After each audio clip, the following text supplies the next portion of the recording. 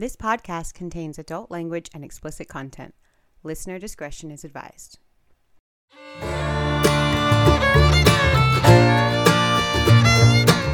Hi, I'm Grant. And I'm Erica. And this is From Crime to Crime.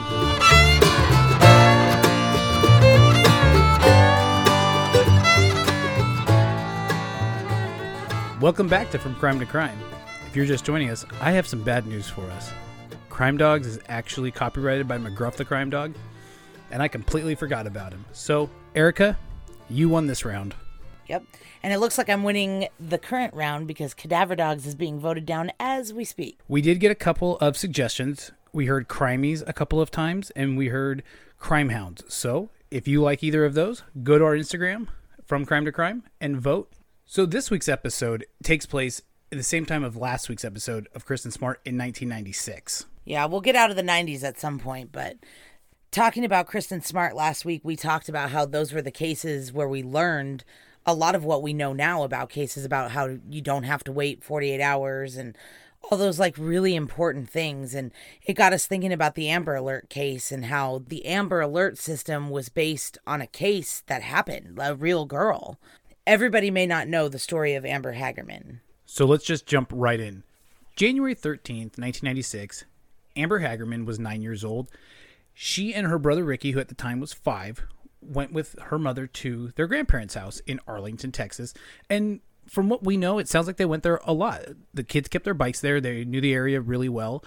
And so they went over to Grandma and Grandpa's and asked, hey, can we ride our bikes? Mom said, yeah, but stay on the block. Okay, don't go off the street. But they didn't listen. Because it was 96. Everybody in every town in the entire world back then would ride their bikes all over the place. I remember we had little places that we would ride our bikes, and it didn't matter if it was right on the same street or if it was 7 blocks over. Our parents had no idea where we were. Let's see, I would have been 9 years old in 96. Mm-hmm. And I had a little more freedom to kind of ride around more than I would have given my son at 9 years old. So it definitely was a different time where you could kind of... Well, it's because of this case. It's because the jackass in this case ruined it for the rest of us, and now we can't go ride our bikes down at the abandoned Circuit City. Back then, Circuit City was still open, though. We could ride our bikes to the Circuit City. That's true. I was just trying to think, the only thing abandoned that I know where we live is Circuit City. But you're right, Circuit City was legit back then.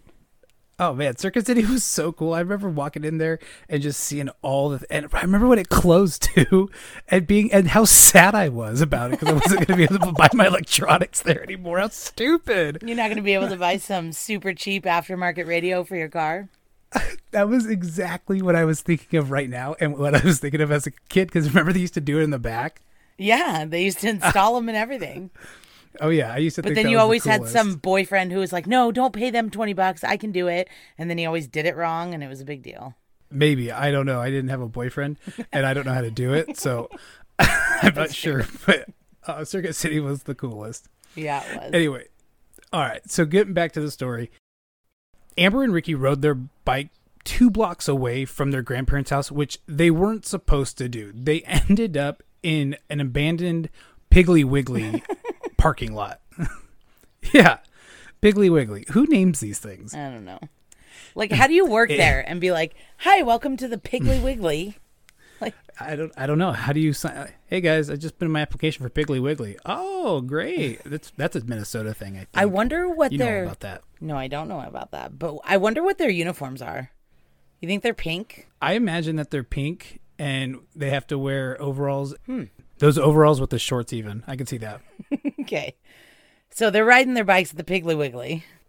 So they go back to the Piggly Wiggly, and they have loading docks in the back. And they had these loading docks that made to be really cool makeshift ramps. So the kids are over there riding their bikes up and down. Ricky goes back to the house. He's over it. He's tired. He goes, hey, I'm out. But Amber wanted to stay. So Ricky leaves. But when he gets back to the house, parents and grandparents send him back to go and get her. Yeah, but by the time he gets back to the parking lot, she wasn't there. Just her bike was on the ground. So he skedaddled back to his grandparents' house. But in the meantime, a neighbor who lived behind the Piggly Wiggly grocery store, his name was Jim Kevill, was in his backyard, and he saw Amber riding her bike around, and he saw a blue or black pickup truck pull up and grab Amber, and she was kicking and screaming, and he put her in the truck and drove off. So this guy immediately ran inside and called the police, and it was 3:18 p.m. Real quick, hang on, real quick. I couldn't imagine being in a situation like this. When you were talking about that, I was just so uncomfortable because I'm sure this guy looked across the street and felt absolutely helpless. It probably happened so fast. Oh, yeah. Well, and he was elderly. He was like 70-something. So it's not like... 78. Yeah, so it's not like he could have ran after the truck. Right. So, again, though, feel that feeling of helplessness. And I really do feel for this guy because he saw the whole thing, but couldn't do anything about it but call the police. Yeah.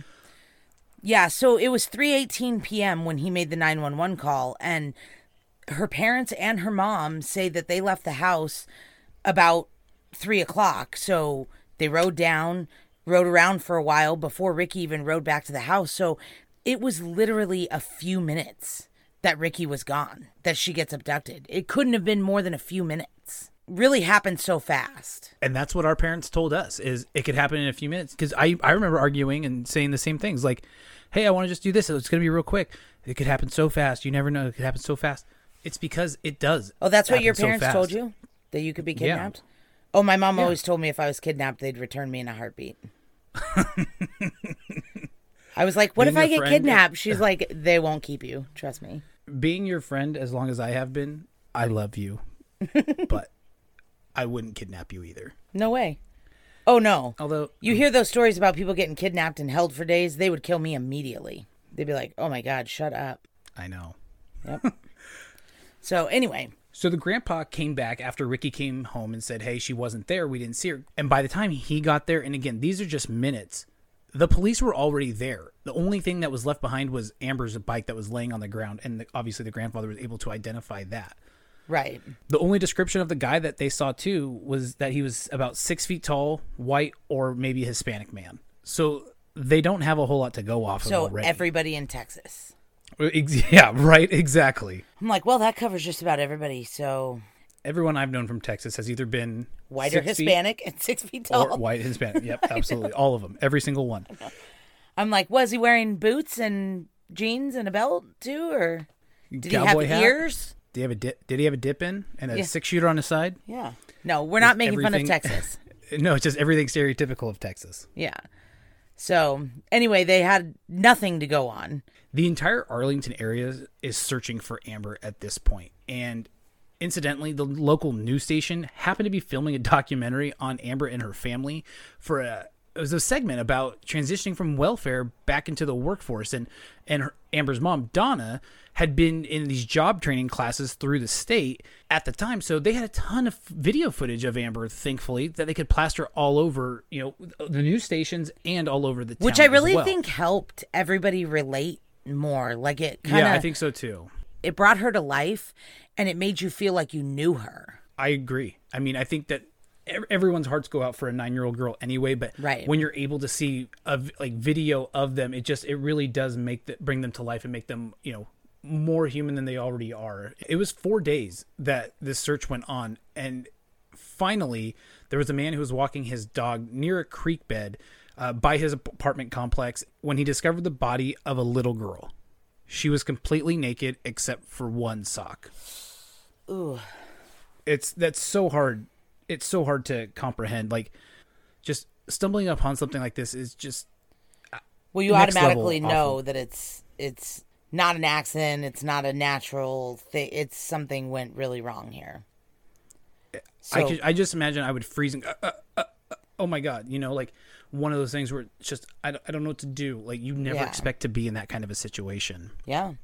So the police called Amber's mom, Donna, and they let her know that they discovered a body before she found out on the news and that they hadn't identified it yet. But, I mean, I don't know how many 9-year-olds were missing at the time, but probably not many. Eventually, it was determined that it was the body of 9-year-old Amber Hagerman. So it turns out that Amber had been violently, physically, and sexually abused. Her cause of death was cut wounds to the throat. The coroner determined that she may have been kept alive for up to 2 days after her abduction. So this is not good news. This next part about what we're about to say is is pretty graphic. So if you are sensitive to things like that, I now feel would like be a this great whole time. thing has been graphic. It has, but this takes a whole other part. Yeah. So Donna Whitson, Amber's mom, wanted to see her baby and hold her and kiss her one last time. Police told her, though, she wasn't going to be able to do that because, and these are Donna's words that I'm quoting, they said I couldn't pick her up and hold her because if I did, her little head would fall off. So all I was able to do was hold her little hands, touch her little face, and kiss her on her lips. I told her everything's going to be okay because mommy found you. Oh, my God. End quote. Yeah. And we debated about putting that in tonight, but I felt like we should put it in the podcast because I thought that it was important to get those raw emotions from a mother who just went through something so horrific and violent. She has been so open with the media, with the public, with anybody that will listen to her story about her daughter and try to help her, or her advocacy, everything. She's so good at making you feel it. She's so good at making you empathize with her. She even wrote the killer a letter. I did not know that. I've done a lot of research on this. Yeah, she wrote the killer a letter. I don't know how long it had been, but after a while of them not catching him, she wrote the killer a letter trying to plead with him. She just has this amazing way of making you empathize with her. It's really a gift. I mean, I don't know. Obviously, it's helped because we'll find out later with all the advocacy work she's done. It's really been a thing. Yeah, absolutely. She's made the best out of an awful situation, if you will. Oh, yeah. And like we said, we'll talk about that more in a minute. Yeah, so going back to when they found Amber, obviously the whole community was devastated and everybody wanted answers. It had rained pretty heavy in Arlington the night before Amber's body was found, and the thunderstorms and the rain washed away pretty much any forensic evidence that would have been with the body. So this sucks. From what I've always heard, they really have nothing. That's kind of what I've heard too, is that they don't have much to go off of because it was all washed away. So they're kind of starting at zero and hoping for the best. And I don't think there's been any similar cases in the area to go off of either. There was one, but it was not of a child. She was an adult. She was like 18 or 19, and she was also found naked with one sock and her throat cut. But she was an adult, and so I don't know if victimology is a factor. If I remember right, because I do, now that we've talked about it, remember hearing something similar. I believe that man was in jail at the time of this. So maybe I'm wrong. Was he? No, you might be right. And then there was another little girl who was abducted out of her bed. Her throat was cut, and she was left in a field to die, and she survived. And that was also in Texas, and it was right around the same time. But it was like 5 hours away from here. So I'm not sure. It's plausible. Yeah. But they've never really said that they have a hard suspect or a... Yeah, I've never heard of anyone, being a person of interest, really. No, but I do know that they created a task force to try to catch this guy. And the task force was assembled for 1.5 years, and they had 12 full-time detectives on it. They investigated like 7,000 leads. Like, they left no stone unturned. Unfortunately, though, they were still not able to find who did it. And that is still an open case today. Yeah. Because they have nothing to go off of. There is positive things that came out of this. There's actually a lot of really good things that came out of this. And not just in the area, across the country and into the world. So when this all happened, in the area, there was a woman named Diana Simone. In my opinion, she is an American hero because what she did was she contacted the local radio station and she said, hey, you guys tell us about these severe weather warnings coming all the time. You even, send out alerts, and why can't you let us know when there's a kid who's missing? Yeah. So that was where the idea started. It's so simple. It was so simple, but no one had really thought about it before. Yeah. She was a smart lady because she said this little girl was abducted at 3:00 in the afternoon. There was a crowded laundromat right next door, 3:00 in the afternoon on a Saturday, and no one saw anything. She's like, that's not even possible. It's just people didn't know what they were looking for. They didn't know what they were seeing when they saw it. In that laundromat area, it was known that that's where a lot of undocumented people were. And when the police came, they would scatter. So maybe somebody else did see something, but when the police showed up, they had no other choice but to run. Yeah, well, the police did a lot in the year after Amber went missing, reaching out community-wise, letting them know that there was no immigration issues. If you came forward, there would be no, repercussions from that, but still nothing. And it's possible, if it happened as fast as Jim Kevill, the neighbor, says that it happened, it's possible nobody in the laundromat saw anything. It could be. But it's not possible that nobody on the road saw anything, which is Diana Simone's whole point in making this phone call. She's like, people just didn't know what they were looking for. People saw that little girl in that car. They just didn't know what they were seeing. Right. Had they known to be looking out for a black or dark colored truck, then they would have. So this is the time where Richard Hagerman, Amber's dad, and Donna Whitson, her mom, were so angry, and they didn't have a killer to focus their anger on. So they needed to turn it into something constructive and positive. And so they really started to rally and campaign for stricter punishments for sex offenders. Richard Hagerman even started a group called PASO and stood for People Against Sex Offenders. And in June after Amber's murder, Richard and Donna went to D.C. to testify in front of Congress, and they were lobbying for like a national database for sex offenders. And obviously that's something that we have now. That's something that, because of what happened to them and their family. And other families. There was other victims' families that pushed for that too. Right. The Class family of Polyclass. Right. A whole bunch of families. Was very much involved in that as well. Yeah, as long as with some other families as well. And then in October, they were invited to the Rose Garden at the White House where President Clinton signed the sex offender bill into law, which is what they went to Congress to lobby for. Yeah, thankfully we have that now. Obviously, too little, too late, but it's here now, and that's really the important thing. Yeah. Texas led the charge in this, and they created the first ever Amber Alert system. And this was a way for police and broadcasters to be able to talk to each other and let the communities know what was going on. And that's in a timely manner. In a very fast, timely manner. So it was super slow at first, though. By 2001, which is 5 years after Amber, only 4 states had Amber Alerts.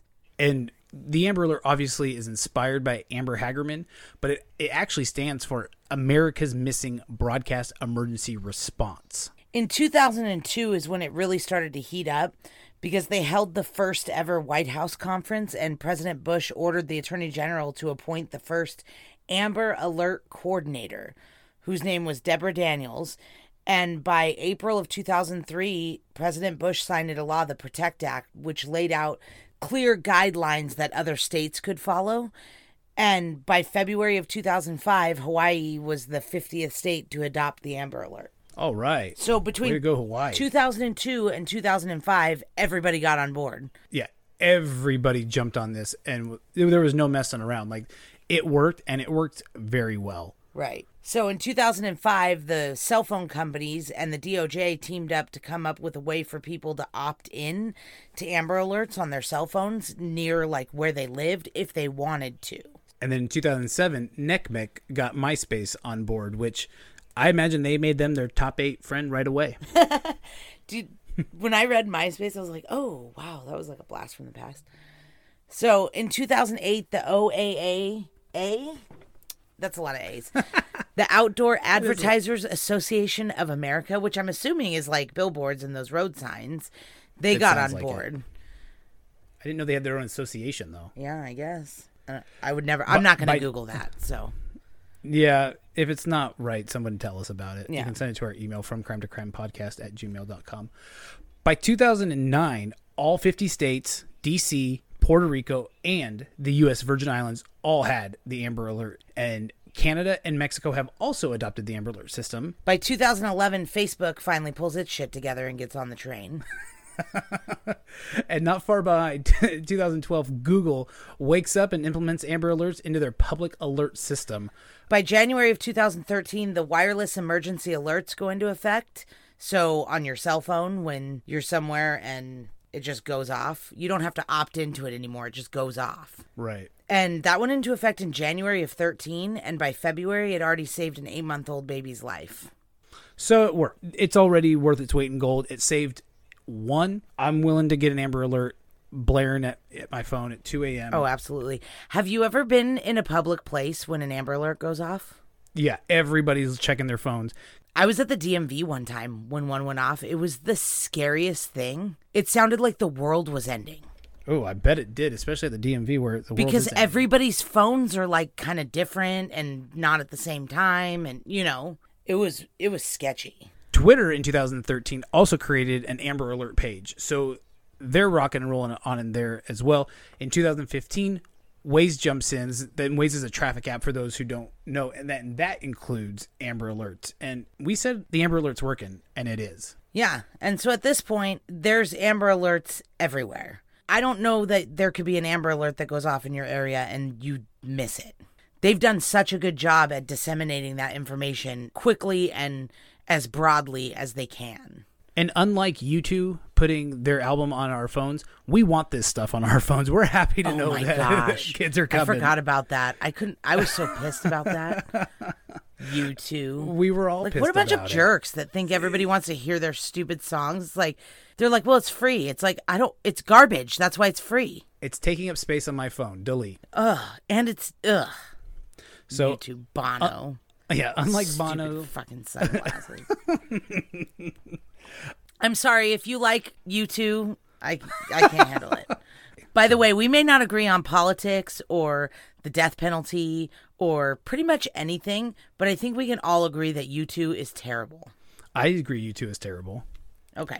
I know people who will disagree with us, and hopefully they'll go to our Instagram at From Crime to Crime and leave us some comments and tell us about it. But No. and Florida Georgia line. Oh, fuck them too. Yep. Amen. So, dude, have you heard that photo commercial with Nickelback? Yeah. Have you watched that commercial? Because I just thought it was their real song, but it's not. It's a parody of that song. Yeah. It's hilarious. He talks about how his hair looks like ramen and why does everybody hate them? I know everybody hates Nickelback though, but yeah, it's totally funny. See, now that's one thing I can get on is I like Nickelback, and I will admit it. I'll be the first person to publicly admit I like Nickelback. Actually, I did see Garth Brooks say he liked Nickelback once, but I'm still not sold on that. I think he was just saying it because he felt bad for them. Okay, well, here's what I think. They sell a lot of albums, so... Yeah, somebody likes them. More than just me likes Nickelback. Let's find U2 doesn't sell a lot of albums. They just give them to you. They have to give them to you for free because you won't buy them. Yep. Maybe we should do an Instagram poll on U2 or Nickelback. All right. When we air this case, I will make an Instagram poll at the end of it for people who like U2 or Nickelback, and we'll see who likes which shitty band more. No, Cool. Nickelback is not shitty. Oh, that's right. You think that. I forgot. Okay. They're just Canadian. I have family in Canada, so I'm very happy with the Canadians at all times. I can't believe that you're going to ruin your music credibility by saying how much U2 sucks and then say how much you like Nickelback. None of that makes any sense. Hey, I'm eclectic. That's one way to put that, yeah. I don't know why Nickelback got such a bad rap. I don't know, but when they did, they really took it right on the chin. Like, just everybody piled on them. All right, let's get back into this Amber Hagerman case. Investigators have worked tirelessly for years on this case, and it hasn't gone anywhere. They've investigated over 7,000 tips and leads, and they've come up empty-handed every single time. And like you said, there was even that task force that was created over a year and a half, and with 12 different detectives working full-time on the case, they still weren't able to find anything. There are no real suspects, and for years, it's been assumed no evidence except for that one eyewitness. Until January, because in January of this year, at the 25th anniversary of her murder, the Arlington police had a press conference, which Donna was there, and the mayor, and a bunch of people, and they said that there's new technology that might give them the ability to enhance the DNA profile that they have. And I was like, wait a second. Yeah. Okay. I thought we didn't have anything. But he said they've been checking every year on new technology and new things to, to re-go over all their evidence. And he says that this year's the year. The police and the investigators said that there's new technology, that this could be it. I'm literally staring at my computer screen. I'm like yelling. I'm like, yes, this is it. We're ready for it to come out, but we have no idea when it's going to come out this year, what they've found. It could be next week. It could be December 31st, 2021. We really have no idea, but or by other cases, it could be never. By other cases, it could be never. So sometimes the police just are overconfident about what they have. Right, and without knowing what they have, it's hard to say that, with the new DNA samples, they'll be able to prove anything because, again, we have no idea what they have or how good it is. So do you have any theories on this one, bud? This one's so hard that without anything to go off of, I don't think it was something that just happened once. I think that this is somebody who probably did this, maybe didn't kill every single time, but I think this is somebody who committed more than one atrocious act on somebody so young and so innocent. Yeah. What about you, Erica? Do you have any theories or ideas? You seem to always have something boiling in the head of yours. Oh, I got a lot of theories and ideas.